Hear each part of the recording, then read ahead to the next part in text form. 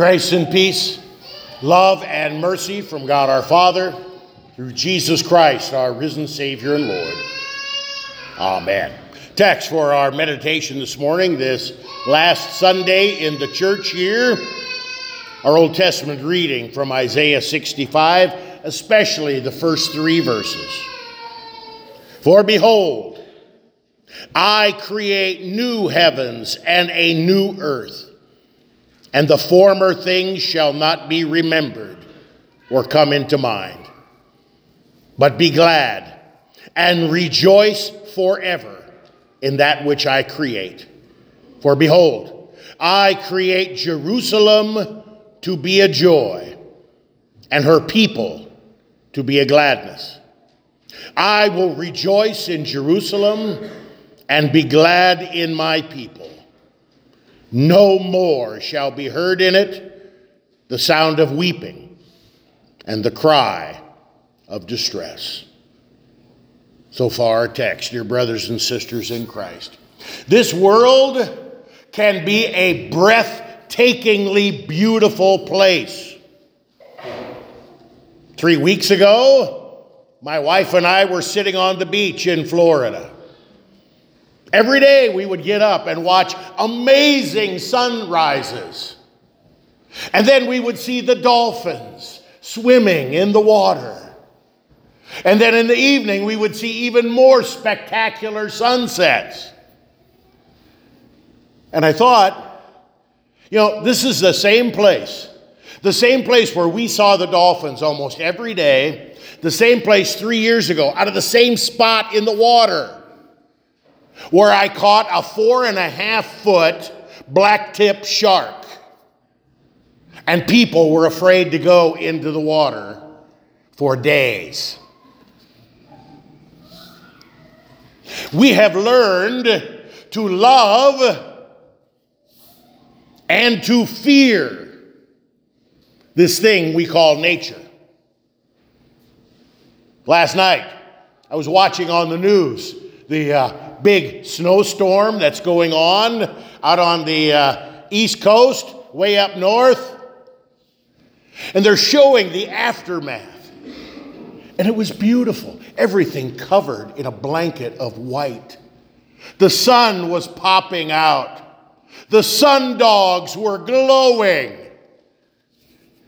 And just a few miles away, in Orchard Park, New York, they were and still are getting pounded. The last count, 77 inches of snow. It's really beautiful, unless you're caught in the middle of a deadly blizzard. We have learned to love and appreciate the beauty and to fear this thing we call nature. I want you to think about it. We act and we talk as if nature has a mind and will of its own. That's ridiculous. We have weather, we have clouds, we have oceans and rivers, we have wind and so much more, but they don't have a mind and a will of their own. We talk about the laws of nature. Nature doesn't hold elections and pass laws and enforce them. No, we have a God, a creator God, who created all things and who still continues to control and work in and through his creation. We're confronted with that all throughout the Bible, and especially in readings like this from the last chapters of Isaiah. We have this creator God who controls all things. Some translations of the Bible refer to God as sovereign. It's kind of a weak translation. It's a word that comes from the word of politics. We would do better to just translate simply Almighty, because that's what God is. He is almighty. He is all-powerful. This sometimes rises a bit of a conflict in our hearts and our minds. God is almighty, which means he can do anything. God is all-powerful. There is nothing outside of his power and control. And we also know that God is good. God is holy. God is without sin, and he hates sin. So we have this God who is good and this God who is almighty. And we wonder sometimes, what in the world are you doing, God? Why are you allowing this evil, this terrible thing to happen and persist? Well, maybe we don't say it out loud. We might be too pious for that. But we certainly think about it in our minds and in our hearts. We doubt God. We question God. We question his almighty power. Well, if God is powerful enough, why wouldn't he do this? Why wouldn't he stop this? So he must not be that powerful. Or even worse, we question the goodness of God. Oh.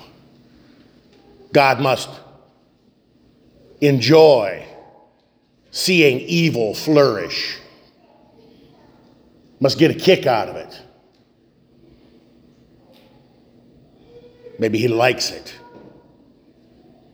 And so we have this supposed conflict between an almighty, all-powerful, all-creating God who is good and holy. We look at this and we see this conflict, and some have walked away from the faith over it. I can't worship a God who would allow evil things to happen in this world. I can't worship a God who isn't powerful enough to stop all the terrible things that are going on. They put God on trial according to their own standards. They try God, they convict him, and they walk away.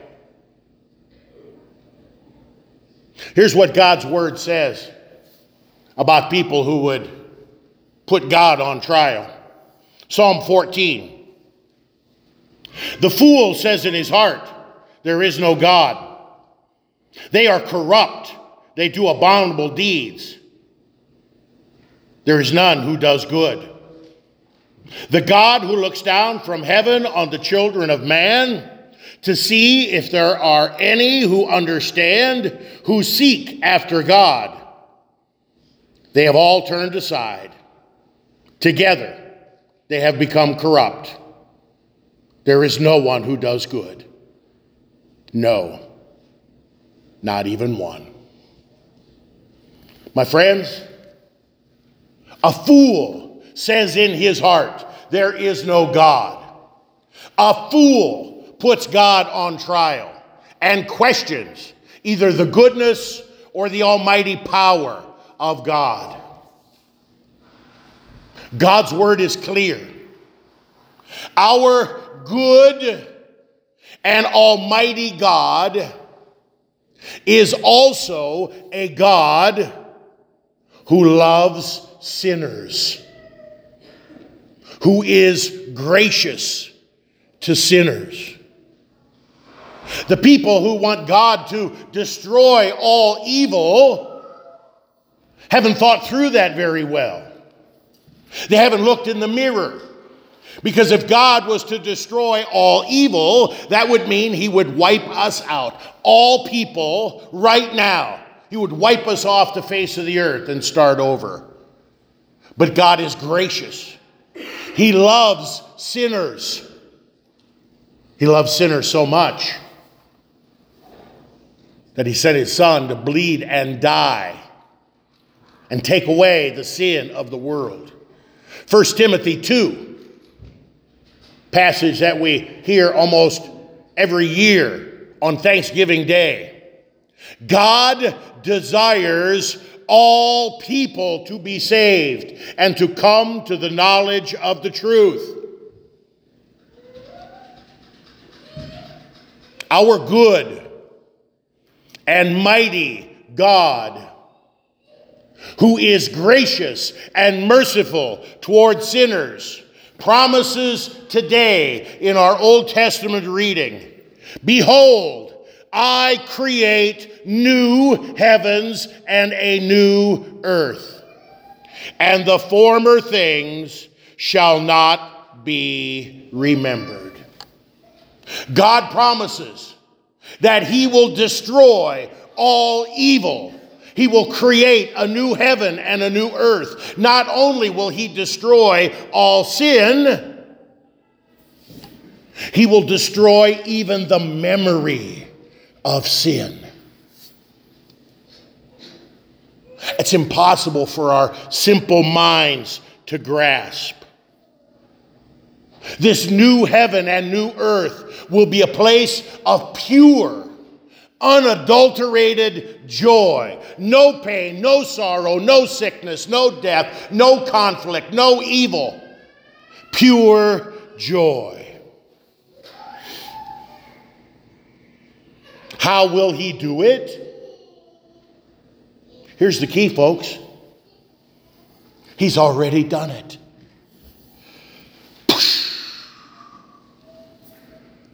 He's already done it.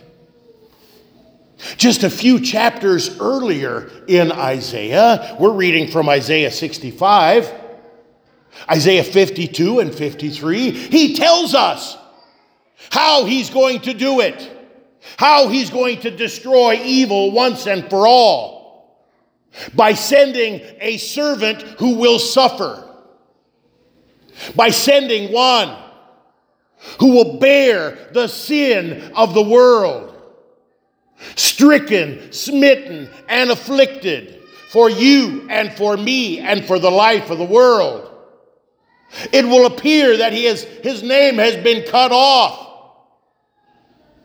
but he will be the chosen one of God, and he will bring victory for all people. My friends, this suffering servant, this Jesus Christ, cried from Calvary's cross, "It is finished." Christ has done everything necessary to create this new heaven and this new earth. It's already done. It is finished. We have it now.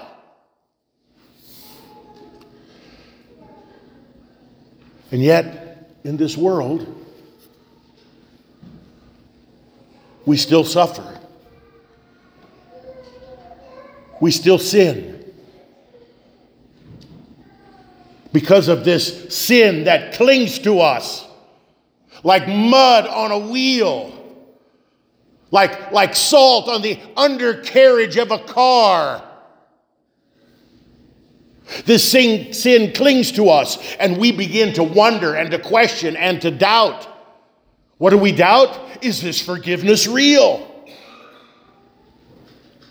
Is this forgiveness that Jesus has earned? Is it enough? Or do I have to do something more? Do I have to add something to it? How can I be sure? How can I be sure that my sins are forgiven? Well, God's word is clear. No unholy thing can stand before a holy God. That includes you and me. So, what are we to do? God's word teaches us that no sinful thing can be in the very presence of God. So some have thought to create a way to solve this particular problem. These sins must be purged away. This sin that still clings to you and me must be purged away. It might take years, it might take decades, it might take centuries. We'll do this purging in a place of purging. We might even call it purgatory.